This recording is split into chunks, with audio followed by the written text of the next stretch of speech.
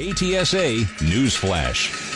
After a cyber attack forced the world's largest meat supplier to temporarily cease cattle slaughtering at 13 U.S. plants, JBS says operations should be mostly restored today.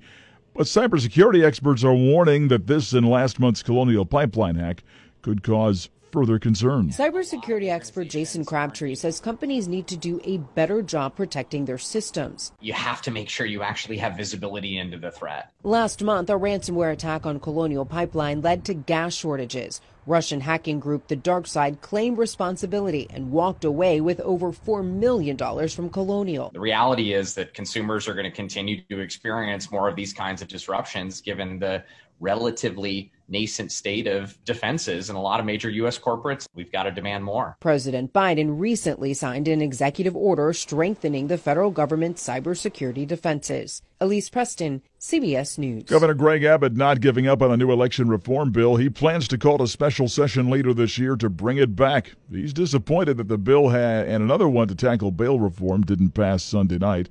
That's because House Democrats blocked votes on both by walking out before a midnight deadline. The governor says both issues are emergencies in the state, but he didn't reveal what other items might be added to the special session. Former President Donald Trump continues his endorsement spree with the backing of Governor Greg Abbott. In a statement, Trump praised the Republican for taking steps to secure the border and supporting gun rights. Texas recently passed a bill that does away with gun licenses, allowing anybody who can legally buy a gun to carry it in public. The governor also issued a disaster declaration at the U.S.-Mexico border. I'm Brian Shook. Castle Hills police say a traffic stop resulted in the recovery of a treasure trove of stolen IDs and other items. An officer pulled over a speeding driver and noticed burglary tools, a gun, drugs, and several purses and backpacks. He also found stolen IDs, licenses, passports, other personal effects. Castle Hills police advising people via Facebook, check your credit reports and bank statements. Make sure your ID has not been stolen.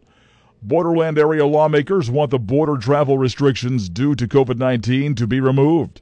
U.S. Representative Tony Gonzalez joining other area lawmakers in the bipartisan effort.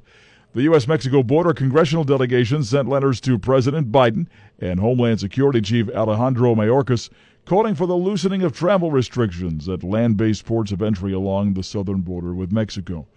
A self-described militia member and supporter of the Boogaloo Boys will be sentenced in August for a federal firearms charge. Prosecutors say 25-year-old Tyler Light pleaded guilty in a federal courtroom to possessing guns and ammo while under a family violence protective order. Light was put under a permanent restraining order in November for committing family violence. Bexar County deputies went to his home in December, seized a handgun, an AK-47, and ammo. Light facing up to 10 years in federal prison. Governor Greg Abbott declares several border areas a disaster, including counties in the Rio Grande Valley. The governor's disaster declaration opens the way for the state to provide the necessary resources to protect property owners near the southern border. City of Austin delaying the announcement of approved homeless encampments in the city. Now, the list was expected to be released yesterday, but the Homeless Strategy Office is telling city leaders that new restrictions made it difficult to find suitable locations. So the city council ruled last month that the sites could not be near a school or restrict access to high-use public facilities.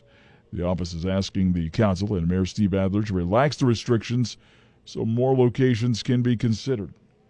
KTSA Sports.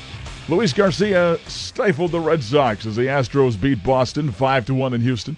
Astros manager Dusty Baker explains how teams can never have enough good pitchers. Like they say, you never have enough pitching. And, who knows, maybe, God forbid, something always happens, when you're going to need everybody here, in that rotation. Garcia gave up 5 hits and just 1 run in 7 innings of work for the win. A world-class event coming to San Antonio at Fiesta next year. San Antonio Sports announced that Fiesta 2022 will include a new 3-day fitness event that will include the Alpha Warrior Fitness Challenge, 10K and 5K races, and the La Tappe San Antonio Bicycle Race by Tour de France. Russ Bookbinder, president and CEO of San Antonio Sports, is excited for the event. It's going to be pedals, medals, and fun. There will be a 100-mile Gran Fondo race and a 60-mile and 25-mile ride. Kids and families will have their own rides to enjoy as well, and any bike is allowed. If you put on 10 pounds on the first 10 days of Fiesta, this is the weekend to lose it. Fiesta Fit Fest will take place April 8th through 10th, 2022. On the south side, Katie Barber, KTSA News. KTSA AccuWeather. Variable cloudiness today. There'll be a thunderstorm or two in the area this afternoon with a high of 83. Then rather cloudy tonight with a strong thunderstorm late, low 67. For tomorrow, mainly cloudy with a couple of showers and heavy thunderstorms, especially during the morning hours, high 78.